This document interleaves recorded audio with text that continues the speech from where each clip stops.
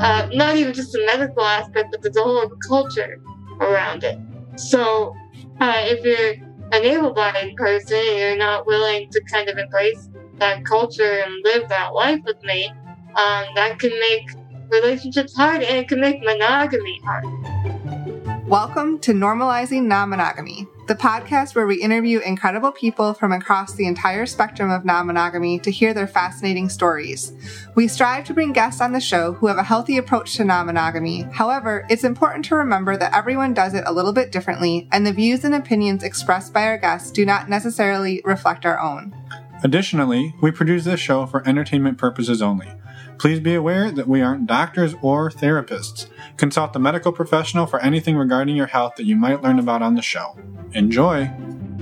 Welcome to episode 157. We're Finn and Emma, and today we have a beautiful interview with Jade, who is a performer, comedian, and artist. Yeah, we were put in touch with Jade by Jeff, who you don't know yet, but we have an interview with Jeff coming out in January. And Jeff is the director and creator of a animated documentary called Romantic Chorus. And so a couple weeks ago, we interviewed Imani, and she was in the movie as well, and as is Jade. So we're excited to get this story out there. It is amazing. Very powerful. Powerful and a sharp sense of humor. Yes. So you'll hear us laughing a lot along with Jade, and we're really touched and excited to bring you this conversation. Before we jump into the interview, we do have a couple of announcements. Actually, we are going to save our usual community announcements for the end of the show.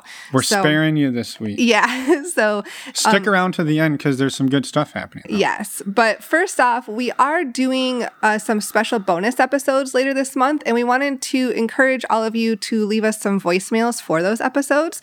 The first is around the Christmas time. We're going to be releasing an episode about bloopers, and these are encouraged to be non-monogamy specific, but they do not have to be sexual. Yeah, and really, whatever floats your boat. The goal here is to lighten the mood and bring some joy to people. So if you head over to our website, normalizingnonmonogamy.com, and click on the Contact Us tab, there is a way to send us a voicemail, and we would love it if you would do so. Right. And so sending us bloopers is the first part, but then the second one we're asking for is the best part of 2020 for you. So we'd like to publish an episode around New Year's that really highlights some of the best things that have happened in 2020 because we know it's been a tough year. Or, if you want to, describe how you're going to crush 2021. Yeah. And you can send us 2 voicemails. Honestly, you can send us 4 voicemails if you want. Try to keep each story under 5 minutes because you will be cut off. But yeah, so thank you in advance for doing that and for helping us put together a little bit of fun and joy at the end of the year here. Yeah. A few other quick shout outs that we wanted to put at the beginning of the show here. The first is a few weeks ago in episode 154, we interviewed Mariana and Rob. And Mariana is working on publishing a book for children called A Color Named Love, and it's about polyamorous family. So they've been launching a Kickstarter to publish this book, and it's been going amazing. But there's a week left, and we wanted to promote it so that if you haven't donated yet, please go support that work. Yeah, and it's not even really just donating. You get copies of the book. Yes. You get all sorts of really cool stuff by doing this. And just a heads up, they have crushed the Kickstarter. They're at $18,000 and they only needed 13. So really everything you're doing now is helping to make sure this reaches as many people as possible. So it's amazing and we're super excited. So thank you. And again, thank you to anybody who listened to our show and went and supported this project. So we're honored to help promote it. And you can do so by following the links in your show notes in the podcast player or in our show notes on our website. The other one is a few weeks even prior to that, episode 140, we had Jane and Jay come on, and Jane is not to be confused with Jade. We've got Jade, Jane, and Jay. Sorry about that. That's our bad. We should have done this on a different week. Anyway, Jane is the author and creator of the Swing Fashions comic series. And they actually took this and made it into a comic book, and it is available on Amazon. And so we told them we would definitely shout it out because, it's amazing. They sent us a couple copies to giveaway to our Patreon group and one for us. And so we're really excited. It's super fun, and we've been enjoying reading it. So head over to the show notes, and there will be links in there to go ahead and pick up a copy for yourself. And you can throw it right on your coffee table for Christmas. People will love it. Why not? Yeah. There's no nudity on the cover. It'll be fine. Just some pineapples. Precariously placed pineapples. Yes. That's new band name. For your next band. For my next band. That's all we have for the intro. Again, stay tuned. Stay tuned. Stay tuned for the interview, maybe. Listen to the interview. Then after the interview, come back and we'll be announcing and talking about our upcoming meet and greets and Patreon activities. Yeah, and one more time, in case you don't know where to find us, there's links in your show notes player, or head over to normalizingnonmonogamy.com, and you can find the show notes under the podcast tab for all of our guests, including today's, generally with photos and a little bit more about who they are and links to anything that they're involved in. Yes. Now, including A Color Named Love and Swing Fashions comic books. Yes. Okay. All of that. All of the above. So now let's go talk to Jade. Welcome to the show, Jade. We're super excited to have you here. We were put in touch through a mutual contact, Jeff. His episode hasn't come out yet, but it will. It will. It'll be coming out in January. And you were in his movie, A Romantic Chorus. And so we'll definitely talk about that. But we wanted to give you a chance to introduce yourself for the listeners. Cool. Hi. My name is Jade Terrio. I'm a comedian, film actor, do some music here and there. I've been very involved in the art world for ever since the beginning of college, really. I'm 26 now, out of college for a while, but I don't know. I've lived in the Bay Area my whole life. I like art that subverts expectations. I like original things. I don't know who doesn't. Yeah, I live with my roommate, and we got a cat. Pretty cool cat. That's a Love good thing. that cat. Yeah, so yeah, just living the millennial life in the middle of the Bay Area. In the middle of a freaking pandemic, right? Yeah. Oh yeah, I gotta throw that in there, right?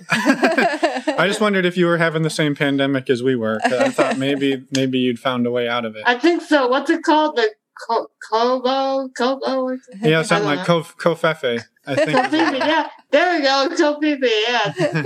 Knew it. Damn Kofifi. Well, thank you for being here. We're super excited. And so just kind of like to preempt this for the listeners, we don't know a whole lot about you, and you don't know a whole lot about us. So we're kind of winging it here together. So we're super just having a conversation. We're super excited, and we just it's just awesome to be put in touch with awesome people. So thank you for going out on a limb and chatting with us tonight. Oh yeah. Are you two a couple, or how does this work? They tell us we are. We are, yes. We're in our early 30s, but we've been together since 2005. So we've been together about 15 years. Cool. But yeah. Yeah. That's us in a very small I was like, I don't know Totally. where do I go with that? So we are only each other. No, yeah, exactly. Yeah, we can't survive Oh. independently. no. That's a joke, by the way. It is. So the podcast focuses, as you know, around non-monogamy, but in our brief conversations, it was sort of discussed that you don't necessarily identify as non-monogamous, but you also don't really identify as monogamous. So maybe would you be open to sharing a little bit about some background and who is Jade and what has relationship looked like for you? Sure. I mean, I've never really been in a serious relationship, so I've never, done the whole, like, oh, it's my boyfriend, and we're gonna go, say, oh, we've been together for 1 week, let's have an anniversary, I haven't really, I've had pseudo relationships where it's like, you don't put a label on it, but you're talking to the same person every day and hanging out with the same person every day and barely fucking, but almost, it's like, it's kind of a, I'm sorry, I don't know if this is a You can Yeah, swear. you can say fuck. You can swear. Okay. No, I mean, yes, I mean, intimacy is definitely a challenge for me. I mean, this is the pink elephant in the room that is, I guess I do have to bring up because it's related to sex and relationships. I am a disabled person, so I have a physical disability that's also very visible.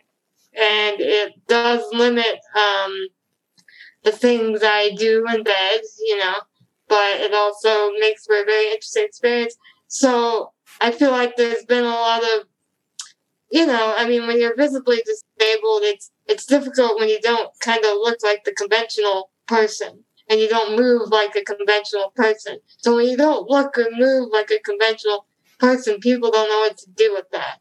Right. So I found that when I do get into relationships with people, it's one of those things or pseudo relationships or whatever you want to call it. It's one of those things where the other person has to be willing to become disabled as well, in a way. And I don't mean that in a negative way, like, oh, you gotta be in a wheelchair like me or anything crazy like that. But I have a disabled life. My life is very around, not even just disabled, not even just the medical aspect, but there's a whole culture around it. So if you're an able-bodied person and you're not willing to kind of embrace that culture and live that life with me, that can make relationships hard, and it can make monogamy hard. Because I feel like with monogamy, there's kind of this idea of commitment. Like I'm committing myself to one person, and I'm living the life of this one person. So I believe because of those difficulties, I found that I haven't found myself in that many monogamous relationships. I mean, I have slept around. I have, been with people in an intimate way, but it's never been exclusive. And I've also been with people who were polyamorous. And I'm not like serious. I would never put a label on it between myself and that person. But, I was okay with them sleeping with other people because in my mind, in my heart, it wasn't a serious thing for me. So it was just about the sex or about the friendship or whatever, whatever was going on at the moment. So I guess that's why I would say I'm not strictly monogamous. I mean, I guess I would like to be monogamous because there is kind of a fantasy of like, oh, you find your prince or your princess charming. I mean, I kind of go both ways, but you find that person that makes you feel great, solves all your problems, and you're with forever. And then that fantasy that you're going to grow old, you want to bring them home to mom and dad, you'd be like, look at this trophy I scored. I hate to put it so shallowly, but there is kind of this almost Western fantasy of doing that.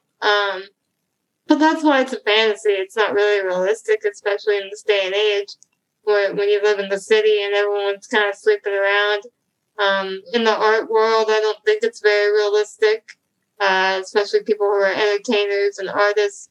A lot of them are so free-spirited and open that it's hard to get one to settle down or feel like you even want to settle down yourself because you're constantly moving and meeting new people. So I don't know. I guess I would like to be monogamous, but I don't. It's not something I strictly strive for. Yeah. When I'm in a relationship. Yeah. Growing up, was non-monogamy ever modeled for you? Or like, how did you come to learn more about non-monogamous relationships? And maybe can you explain a little bit more about that? Yeah, sure. So I guess I learned about non-monogamy in college. I mean, I always knew about swingers. That was what my parents called them, swingers. People kind of just sleep around and stuff. But I remember when I was in college, one of my roommates was reading The Ethical Slut. And you all nod your heads like it's our Bible. No, But yeah, and I was just like, ethical slut. Like, what is that? Like, those are two opposing words, you know. How does one be ethical and a slut? But when she was reading it and she was doing the poly thing, and I never totally understood how people would do the poly, because I know when my heart gets broken over one person, that just wrecks me. You know, I'm a mess. It's like I'm out of sickness for years sometimes, and I can't imagine going through that with more than one person at the same time. Right. Yeah, no, I mean, it makes total sense, right? And I think that, I mean, you've talked about so many things that I guess I want to circle back to, but so many questions that came up, but the circle away. Yeah, no kidding. So I guess the one was sort of around you said you kind of go both ways. You're looking for maybe a prince or a princess. Mm-hmm. And I guess the question with that would be, oftentimes you like people who are bisexual or maybe pansexual or maybe not heterosexual, their non-monogamy can be an outlet for exploring, you know, both or multiple sides of their sexuality.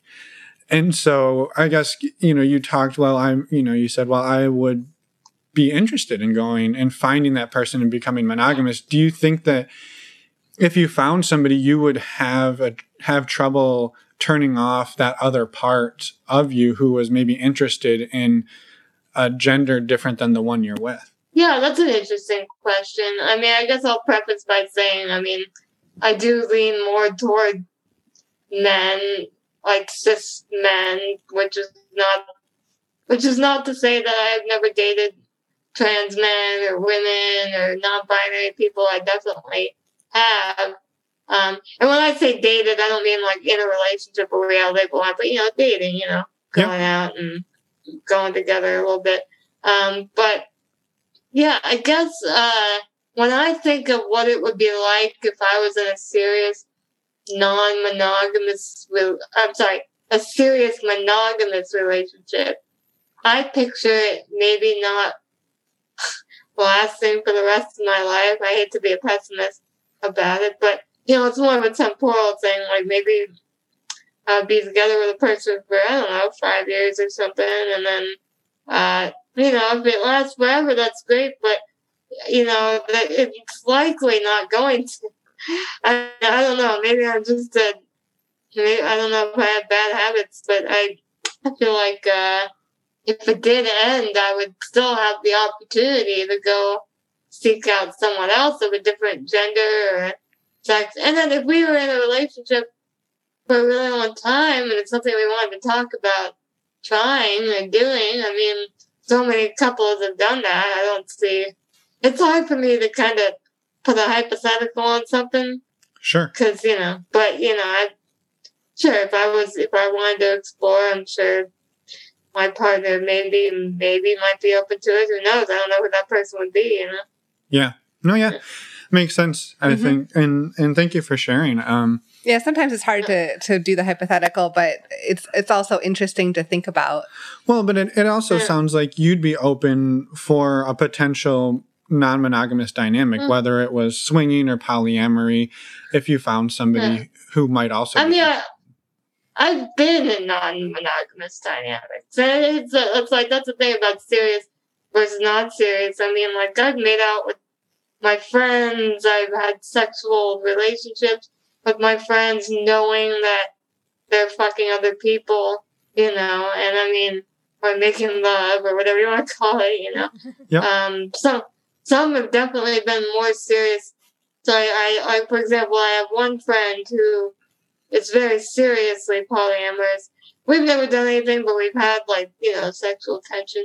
And he's very serious about polyamory. So he has partners. He has partners that he said, this is my partner knows about my other partner. And then, you know, and me and him are friends, but there's still the sexual tension between us. And I don't know if they know about it, but I don't even know if it matters, because everyone knows he's a like, it's kind of just like one of those things. And then I've had other friends that I've like, slept with or had intimacy with, where another friend of mine, he never identified as poly, but he slept around a lot. He liked to sleep with people, and I don't know why I find myself with sex addicts all the time, but I mean, I don't think I'm a sex addict. I mean, I definitely have my moments, but I think that's why I don't think if I was with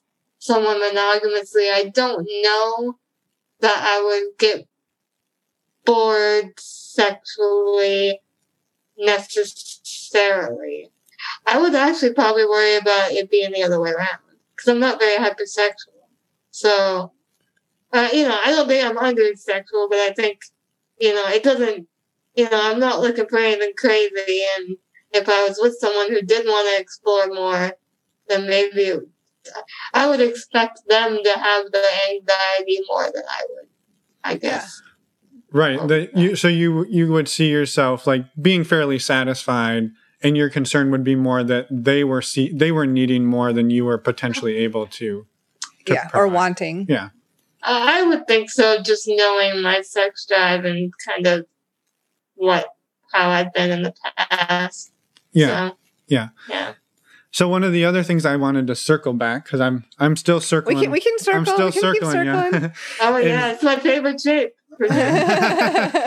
Is around the communication. So one of the things when we talk to people in non-monogamous relationships, poly, swingers, whatever, is really, and one of the things that we drive home a lot is like communication is so critical, right? Talking about what you're into, what you're not into. And one of the things that you touched on really early on is that because of your disability and that it's a physical disability, that things are more interesting, right? You have to communicate a lot better about like, sure, maybe they've never been with somebody who is disabled. So now you get to communicate like, how do we have sex? What does that look like? How does all of this work? Because it's a little bit of a different dynamic. Yeah. I can comment on that. It's kind of funny that you say that, because I just had a conversation with my friend a couple weeks ago. He was probably the closest I've ever had to a boyfriend. Like, if I were to go through my whole timeline, we were dating for like 6 months, and then we got together, we hooked up, and it wasn't great. It was kind of it was just nerve-wracking. We were both extremely nervous, and we didn't really know what to do with each other. And I think we were both just like thinking about what our own approach was going to be, And the one thing we both agreed that we didn't do was talk to each other about it. We never actually like sat down and were like, okay, what do you like? What are we gonna, what is this gonna look like for us? And that's the big lesson. It's like the challenge, I think, is trying to make communication sexy. Yeah. Because when you think about communication, you don't want to be like, what do you like? Oh, I like when my nipples are touched, and then you're just dwelling on that word nipple and how ridiculous it sounds, And it's just kind of like, it's hard. It's hard to talk about this. And with the disability thing, one of the kind of main themes I've noticed with people who have wanted to maybe get with me in that way, like a sexual way, is they're afraid that I'm going to break. Because I look very small and very petite. I can't really move that well. People are afraid that they're going to break me. Like, if it's just like, and the reality is, you're not going to break me, and I can actually have pretty normal vanilla sex, like pretty straightforward, and I enjoy it. A lot of people think I can't feel below my waist. That's completely, entirely untrue. It's just they connect, wheelchair equals numb legs. It's like, that's not really how that always works. So, there's a lot of assumptions in my stand-up comedy act. I got back when I used to do comedy a long time ago, back in the day before the world was sad and broken. I have a joke that guys don't want to fuck me because they think I can't feel my legs, and I say, no, you misheard me. I'm numb on the inside. There's a big difference. But, thanks for laughing at that. Yeah, no. If you did not laugh at that. But yeah, I mean, I just think communication, it's important to kind of, it's good that even if you're not disabled, like, talk about it. That way you don't have a bad time. Why waste your time? Yeah. Well, and you bring up such a good point about the fact that sometimes talking about it can be awkward and weird, and like you get focused on certain words. And that is something that I know so many people struggle with, right? You're not alone. We've definitely struggled with that in the past. Like, it's hard sometimes to let your brain, you can think those things, but actually to spit them out in words is really difficult. Yeah, and I feel like pornography has ruined a lot of that. Because then it's like, even in porn, like, they're not realistic in porn. They're in porn. They're doing porn voice.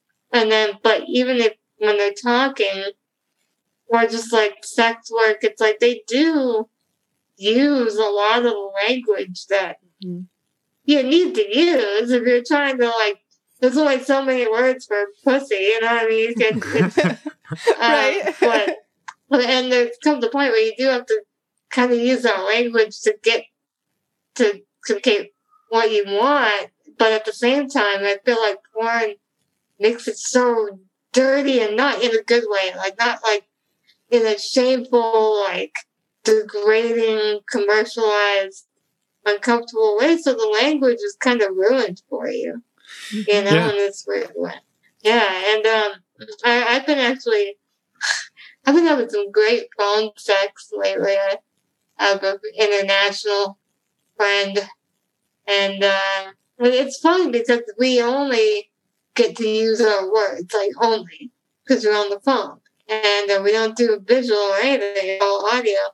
And surprisingly, I've found that there's a lot of ways that you can talk dirty without sounding like you're in a porno. Like, you don't actually have to use all the words that you're supposed to use. You could say, even, I remember, just all kinds of things. Like, I remember this one guy when I was really young.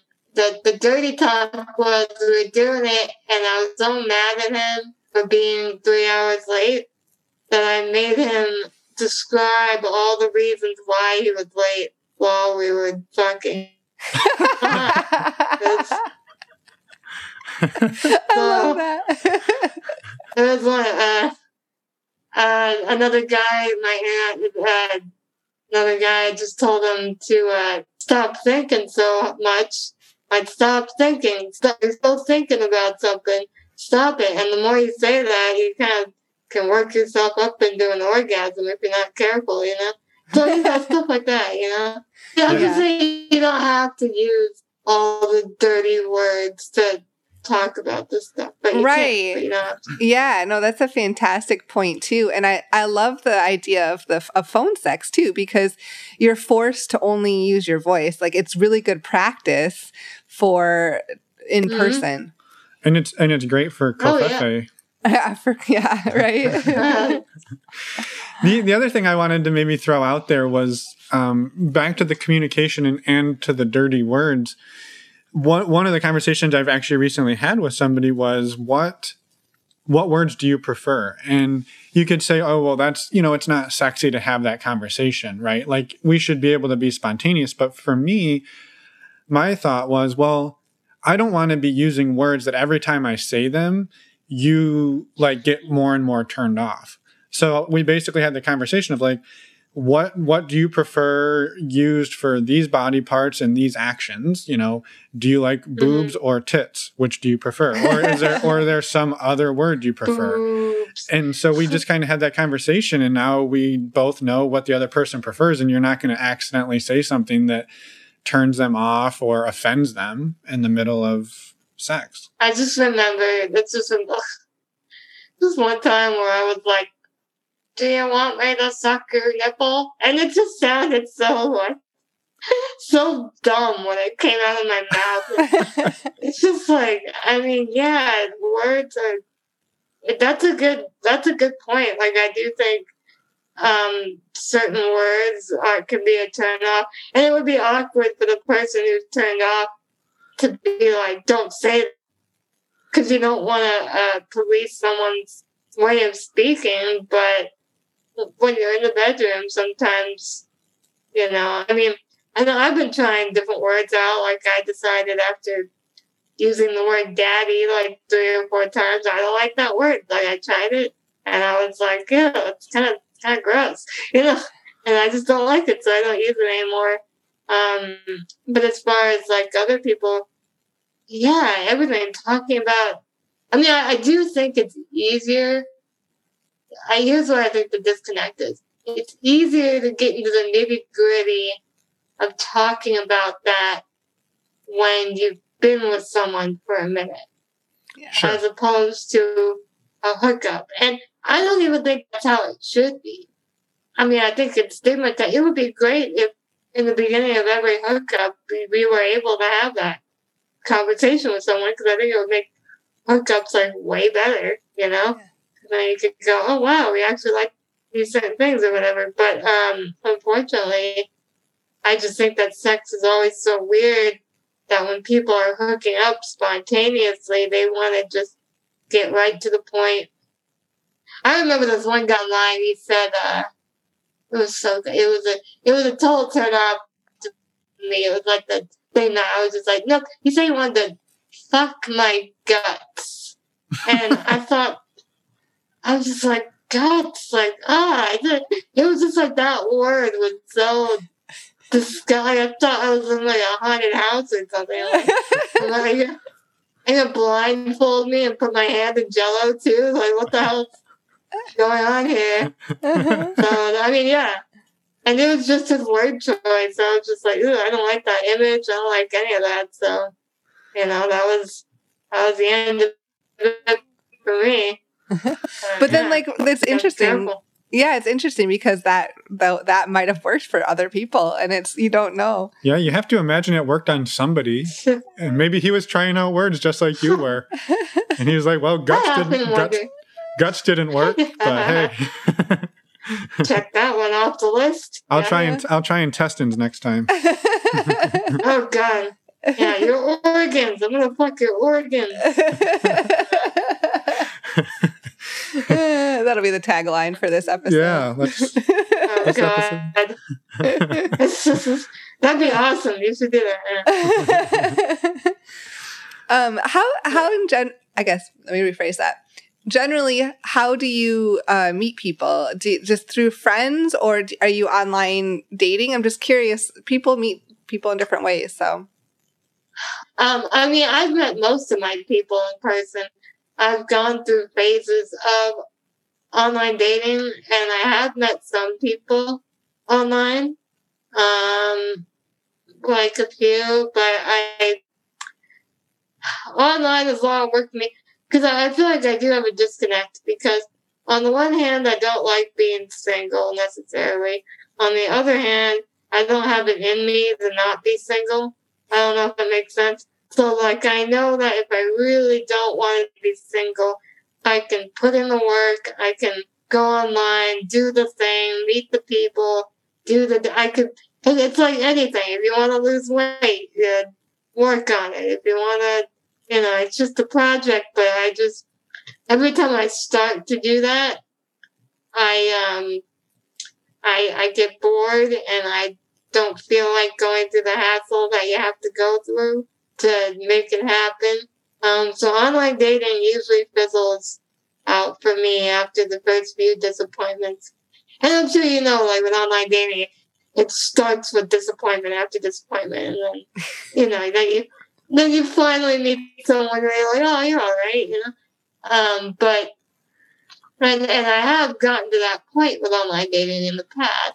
Not to where it was a relationship, but to where, I've met people and like, oh yeah, you're a good lay, or you're a, whatever it is. But, yeah, I feel like, and then as far as real life, I do definitely meet more people in real life. The majority people I've been with have been IRL.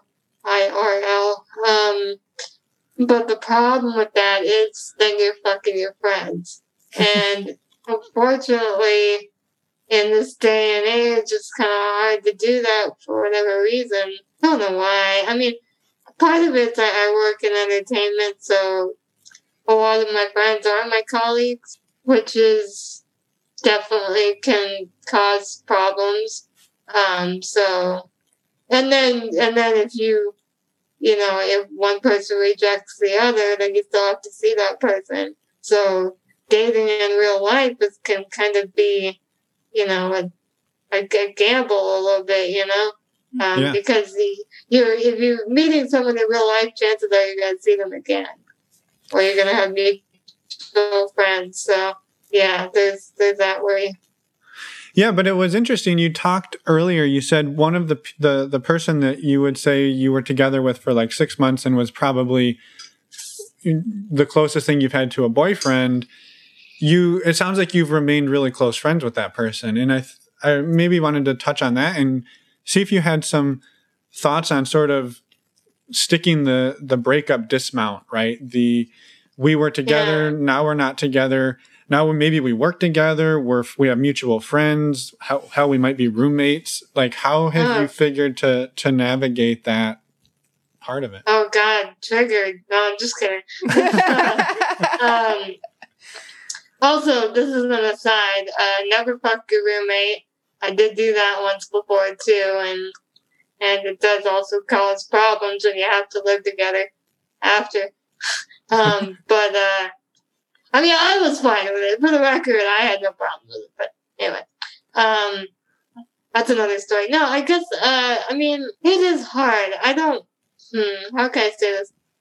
I don't know that it's a healthy thing to do to remain friends with your ex, because it is heartbreaking. It's heartbreaking. Especially if you're not the one who initiated. In that moment, I wasn't the one who wanted to not be together, so it was definitely hard on me. The other thing is I enjoyed, I mean, we're both artists, so I really liked working with him creatively. That was the most fun I had when we worked together creatively. And there was a lot to him that I still cared about, and I loved him a lot. So, I don't know. I don't know if that's healthy. I mean, he lives far away now, so we don't actually hang out like in person like we used to, and that was kind of, I mean, so he's far away, so it's easier, but we still stay in touch. And I don't know. I mean, I know I have friends who have been friends with their exes for years, and they're on again, off again, and it's just kind of one of those things where relationships evolve in some areas and devolve in other areas.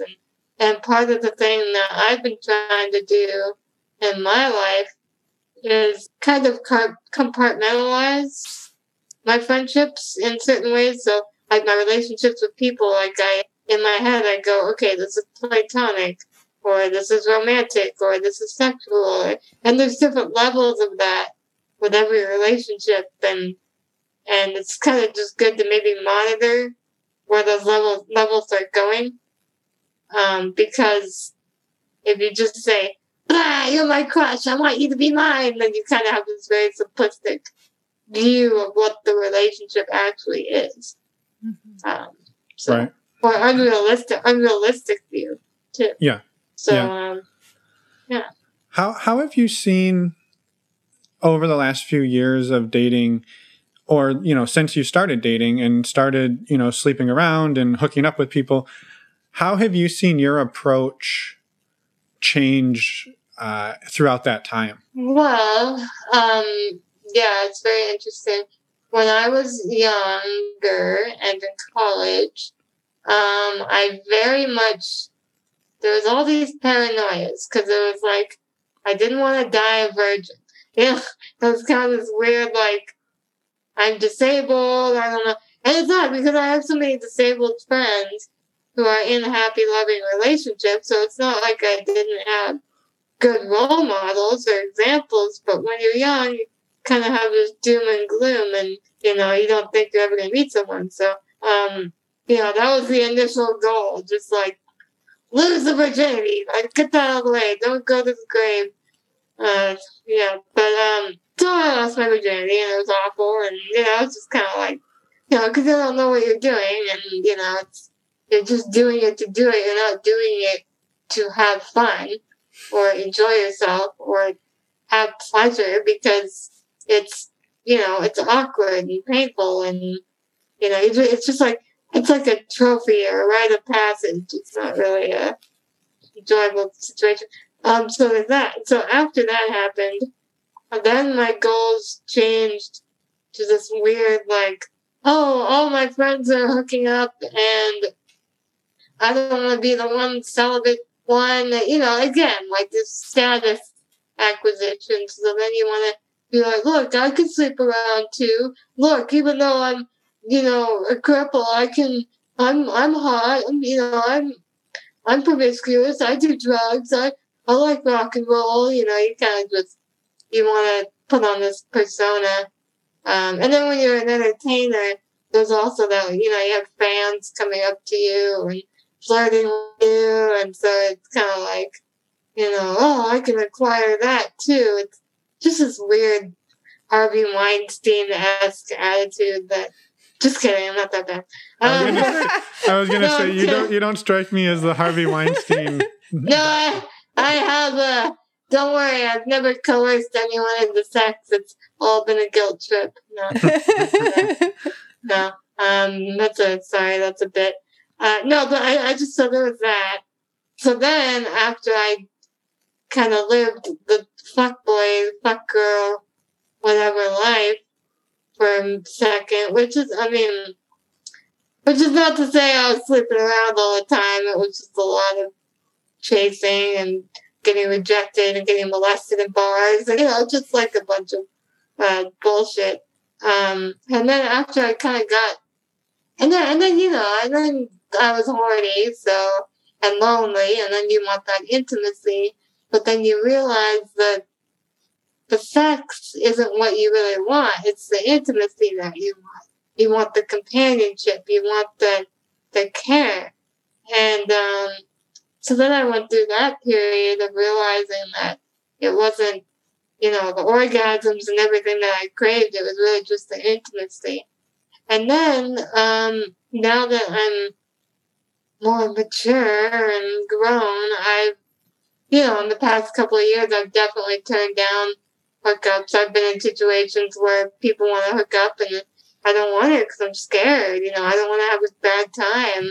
It's like hookups aren't great when you don't communicate and you don't have a good time. It's not worth it to just do it just to do it, And so I started kind of having more self-respect and choosing when I want to do it.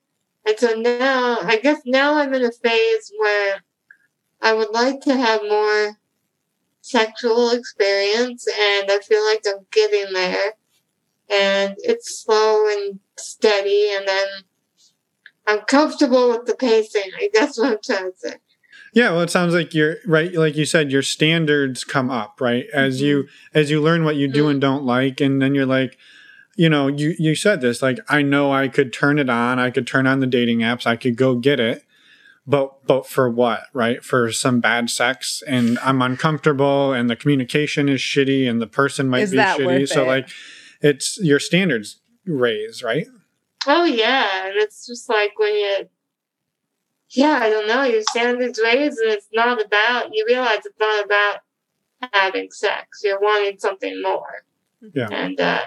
And I mean, I would say like, I do have this thing to prove. Like, oh look, I'm a cripple. I can get laid anytime I want. And it's true. I could get laid tonight if I want to get laid. I could go on fucking Tinder and find, like, so many people want to have sex right now. A lot of people want to have sex with me because it's a weird fetish thing, too. It's like, I'm going to knock that off my bucket list, and I don't really want to be fetishized. That's not what I'm going for either, Yeah. So, Yeah, how do man. you combat that? How do you come up against that? I mean, that's something that, I mean, neither of us have ever had to deal with that, and I think that's a really important thing to talk about if you're willing to. Yeah, I mean, it's definitely, yeah, it sucks. I mean, it's just awkward because it's like, I'm just thinking about what to say. I would be in a bar or something, and then I'd have like a friend. You know, I have a lot of friends in the comedy community and stuff, and when you're drinking, your inhibitions get lowered, and you flirt with people maybe you wouldn't normally flirt with, you know. And I've had friends of mine, you know, touch my face, kiss me, we'd make out in the bar, you know, and you could tell that they think I'm very sexy, you know, especially because I do my makeup. I totally show up looking fine, and they're into it, and they don't know why they're into it, and they're confused because yesterday they didn't see me as a sexy hot babe. They saw me as a vulnerable little crippled girl, and then I go up on stage and tell dick jokes and mime myself sucking a dick on stage, and all of a sudden they get a hard on, and they don't know why. You know, so it's like, they're confused. So it's kind of like a weird fetish thing. And then I get flirted with, but nobody ever wants to go all the way because in their mind, it's just a fantasy. It's just a weird fetish. And of course, I've had people be like, oh, I've never been with a girl in a wheelchair. I'd love to do that. You know, it's just like, that's just a turn off because it's like, you know, that's just not what I'm looking for. I'm not really just looking for dick. You know, I mean, I respect people who are just looking for whatever they want to get their rocks off to, but that's not really what I'm looking for. So if someone wants to fetishize me, I don't know that I would really be into that. Yeah. Well, thank you for sharing that. Yeah. How, I guess, in your everyday life, how open are you with friends and family about kind of your relationship dynamics? Like, as far as looking, you mentioned possibly looking for like that fantasy of the one, but then you're also in practice more sleeping around a little bit more. Do you have those conversations with friends and maybe family? Yeah, she fucks all her friends. That's true. I'm just kidding. No, I wish I fucked all my friends. No, don't tell them that. I mean, yeah, I don't really come from a super prudish family, so it's not like I hide anything.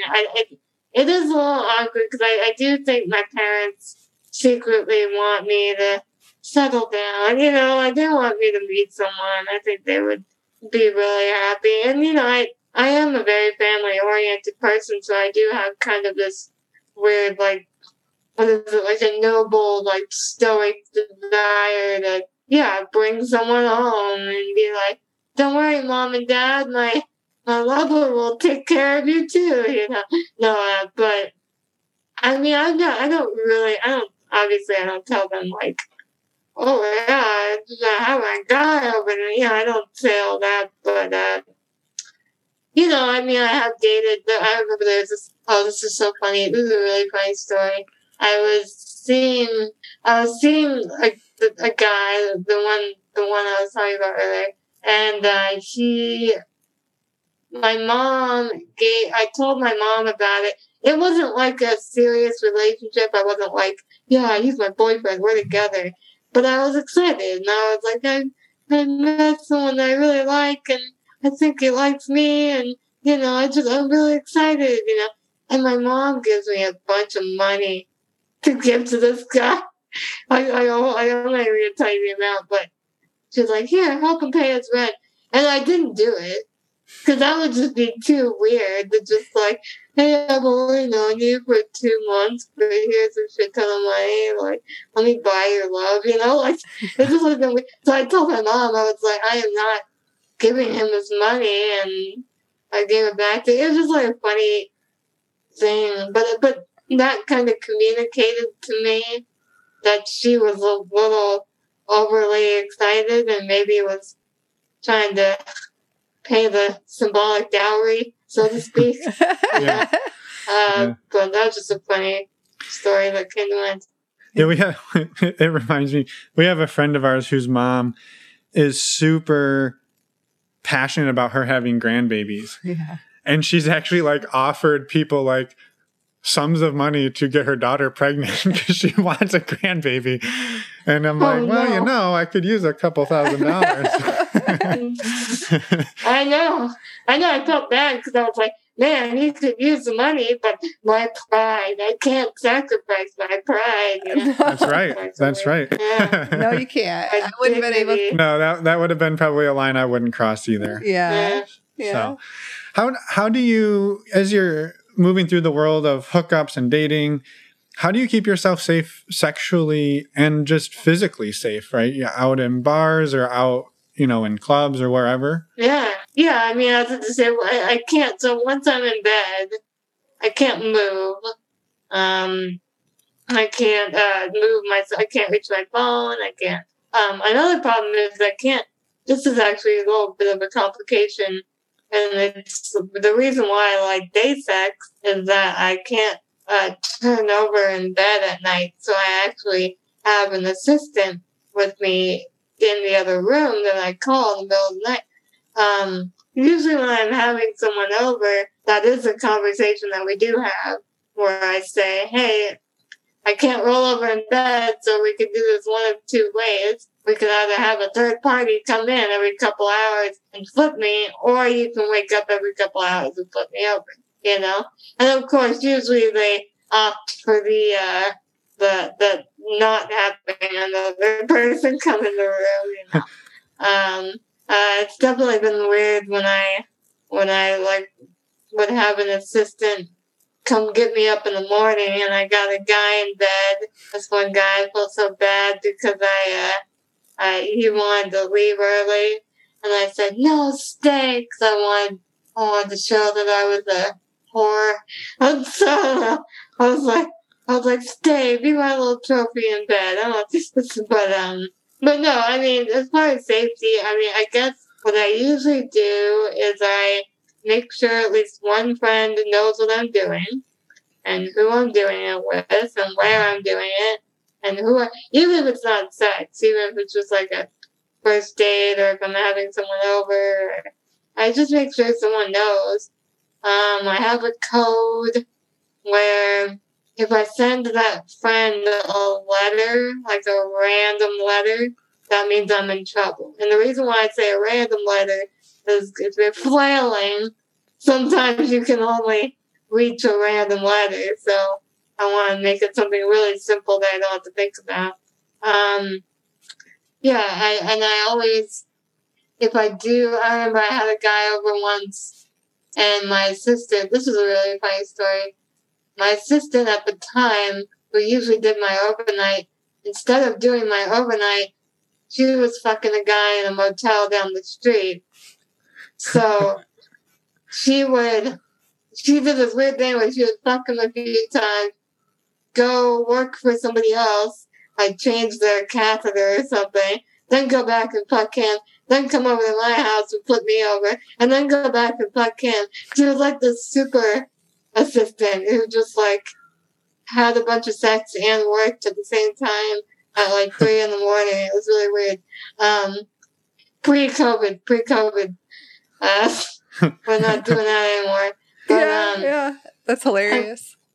And then as far as bars actually have been maybe a little more unsafe because, you know, when people I've definitely been, you know, I've had people make out with me without my consent and, you know, grab me and touch me. And usually when that happens, I never really ever go to a bar unless I know someone there. So if I have friends there, I'll tell one of them, like, hey, this person is being weird. Can you kind of protect me a little bit? And then my friend will stand between me and them and make sure I'm distanced from that person. So I try to never travel to a place where I don't know anyone there. Yeah. That's a Right. good safety measure. One of the things that you touched on right at the beginning of this conversation was something that I wondered if maybe you could talk a little more about, which is maybe like the trust you have in somebody when you end up going to bed, because you said once you're in bed, you basically can't move. And I think that's a really, really vulnerable place to be in. Oh, yeah. I mean, and when I say I've hooked up with people, don't get me wrong, this is a number of people I can count on my two hands, you know, like I don't sleep around that much. Right. And that's part of the reason. I mean, I've talked to people online. One of the things that annoys me with online dating is I feel like so many people, especially men, mainly men, I mean, I've never had this problem with a woman, but mainly men want to go to bed right away. They don't even want to go on a date first. I'm like, God, can't we get a drink? Can't we get some coffee? Can I have 24 hours, you know, to like meet you and then think about it overnight, you know? But it's like, and to me, that's not unreasonably slow. To me, that's normal. Like, you meet someone, for at least one day at least, and then you fuck. You don't just fuck, you know? But for some reason, it seems to be more the norm. People just want to hook up that night on, like, Tinder or whatever, and I don't like doing that. I really don't like doing that, so I don't do it. Yeah. No, I mean, it makes total sense, right? Like, you're the at-risk person there. You're the vulnerable person. Like, this dude coming over is not in any type of... there's no concern for him, right? For his safety. And the other problem with that, too, that's why I prefer to date people in real life, because even if we hook up without dating or anything, chances are we have mutual friends.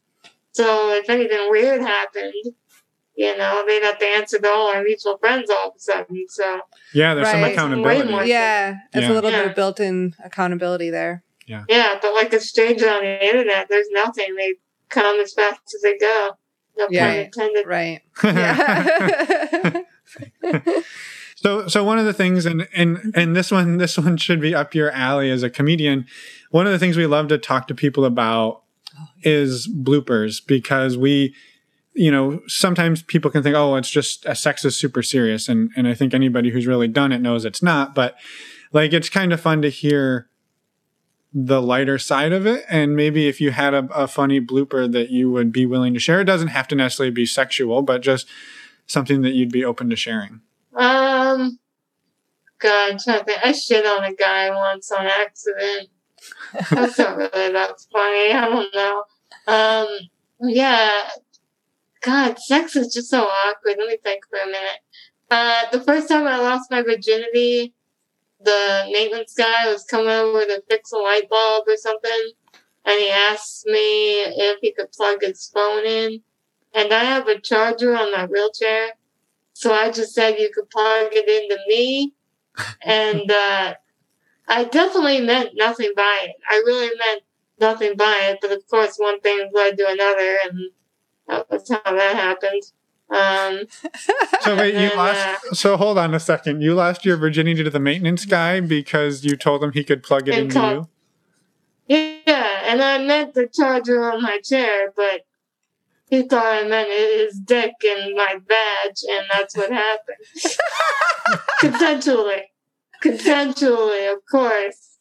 But I mean, we were friends. It was in college, so we all went to the same school. So it was like, you know, like a weird thing. But wow.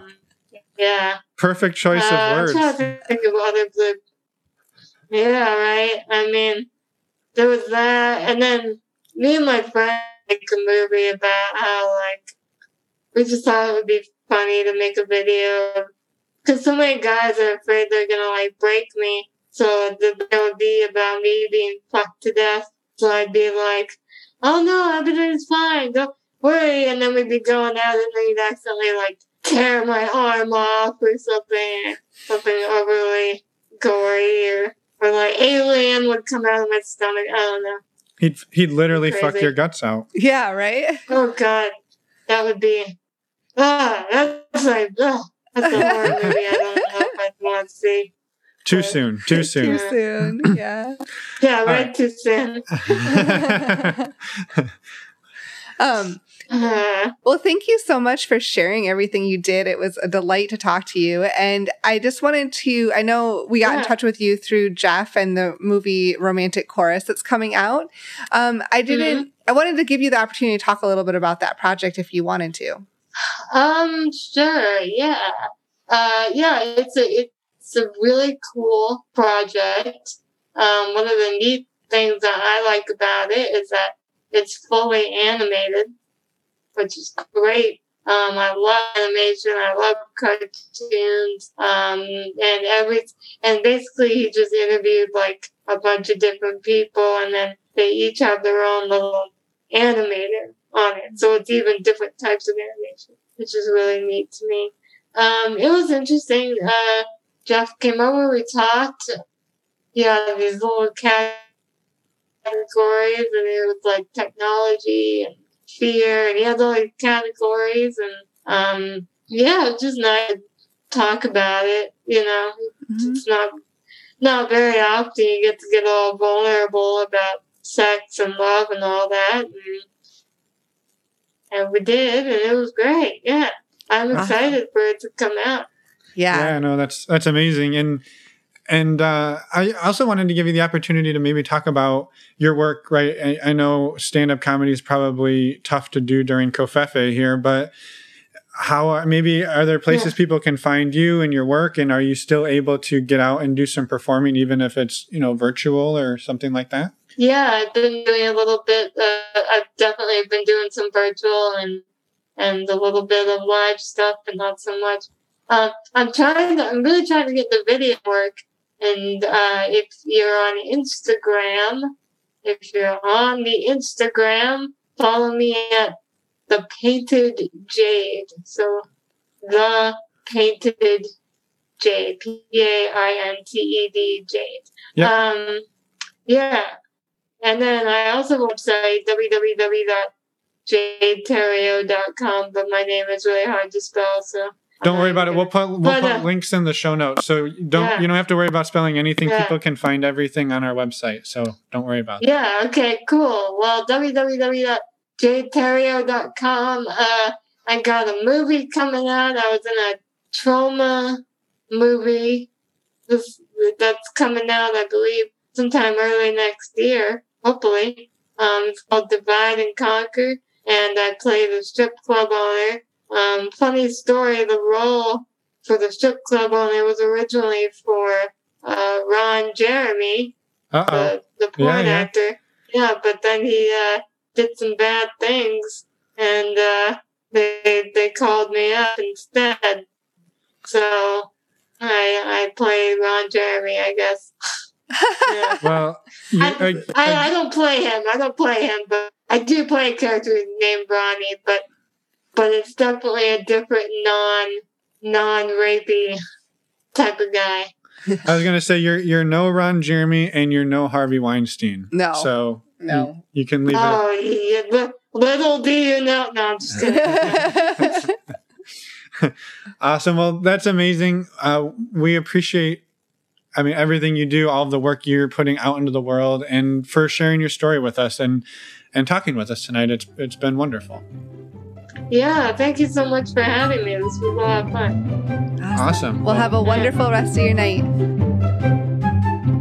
And we're back. Thank you so much, Jade, for coming on the show. I know we were put in touch with you through Jeff, as we mentioned at the beginning, and throughout the interview, but thank you so much for coming out and sharing your story. And sharing what could literally be one of my favorite loss of virginity stories. Yes. So you got to be careful who you ask to plug into what and where. That was amazing. So thank you for all the laughs and for the vulnerability. It was amazing, and we hope it's not the last time that we talk. So As we promised Yes. community announcements. We promised community announcements. So the first up is our virtual meet and greet. So our next one is going to be on December 12th. That's a Saturday this time. It's going to be starting at 10 p.m. Eastern. I know that's late. We apologize. We'll be moving them around a little bit in the future, but 10 p.m. to midnight Eastern time on December 12th. These meet and greets are open to anyone that wants to join. They are $10, and you can sign up by going to our website, normalizingnonmonogamy.com, and clicking on the meet and greet tab.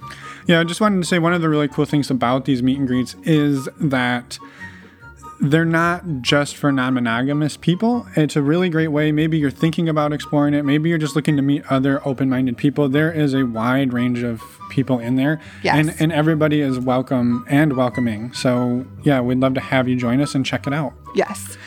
The other thing we want to talk about is our Patreon group. So whoa. Okay, sorry, go ahead. Before we do, we just have to say a huge thank you. Well, yeah, I didn't even get there. I know, because I cut you off. Strategically. Okay, go ahead. Thank you to all of the amazing Patreon supporters. You guys are amazing, and we're so excited to be building this community that is creeping up on 140 members. Yes, we're incredibly excited and couldn't be more grateful for all of you. We do have monthly Q&As that we do for our Patreon group. You can join those at the $2 level, and our next monthly Q&A is Wednesday, December 16th. We do two of them, one at 9 p.m. Eastern and the other one at 9 p.m. Pacific. We also have a MeWe group and a men's group and a women's group, and those are all available at the $5 level. And the next women's group call is December 9th. The next men's group call is December 15th. So again, information about all of those calls and how to access all of that is on our website, normalizingnonmonogamy.com, by clicking on the Patreon button. And we always like to just throw this out there. If you are looking for a community and maybe a specific group, and you don't identify as a man or a woman, or you fall somewhere in between that on the spectrum of gender or sexuality, or gender, I suppose, not sexuality, reach out to us. We would love to hear from you, and we would love to help facilitate creating this community. We would love some help doing that. That's maybe the easiest way to say it. So thank you for doing that in the future, people. Also, wow. I don't know what's happening. Also, I just want to shout out, welcome to December, everyone. We made it to December of this year. I know it's been a long one, and we just appreciate all of you listening and supporting the show throughout this year. It has been, challenging, but we couldn't be more thankful. I don't know what you're talking about. We couldn't be more thankful for all of you. That's very true. Next week, next week we've got some other podcasts, some fellow podcasters. They started their show in the beginning of the year, like springtime, roughly. Why are you staring at me? I don't know. I believe it was springtime.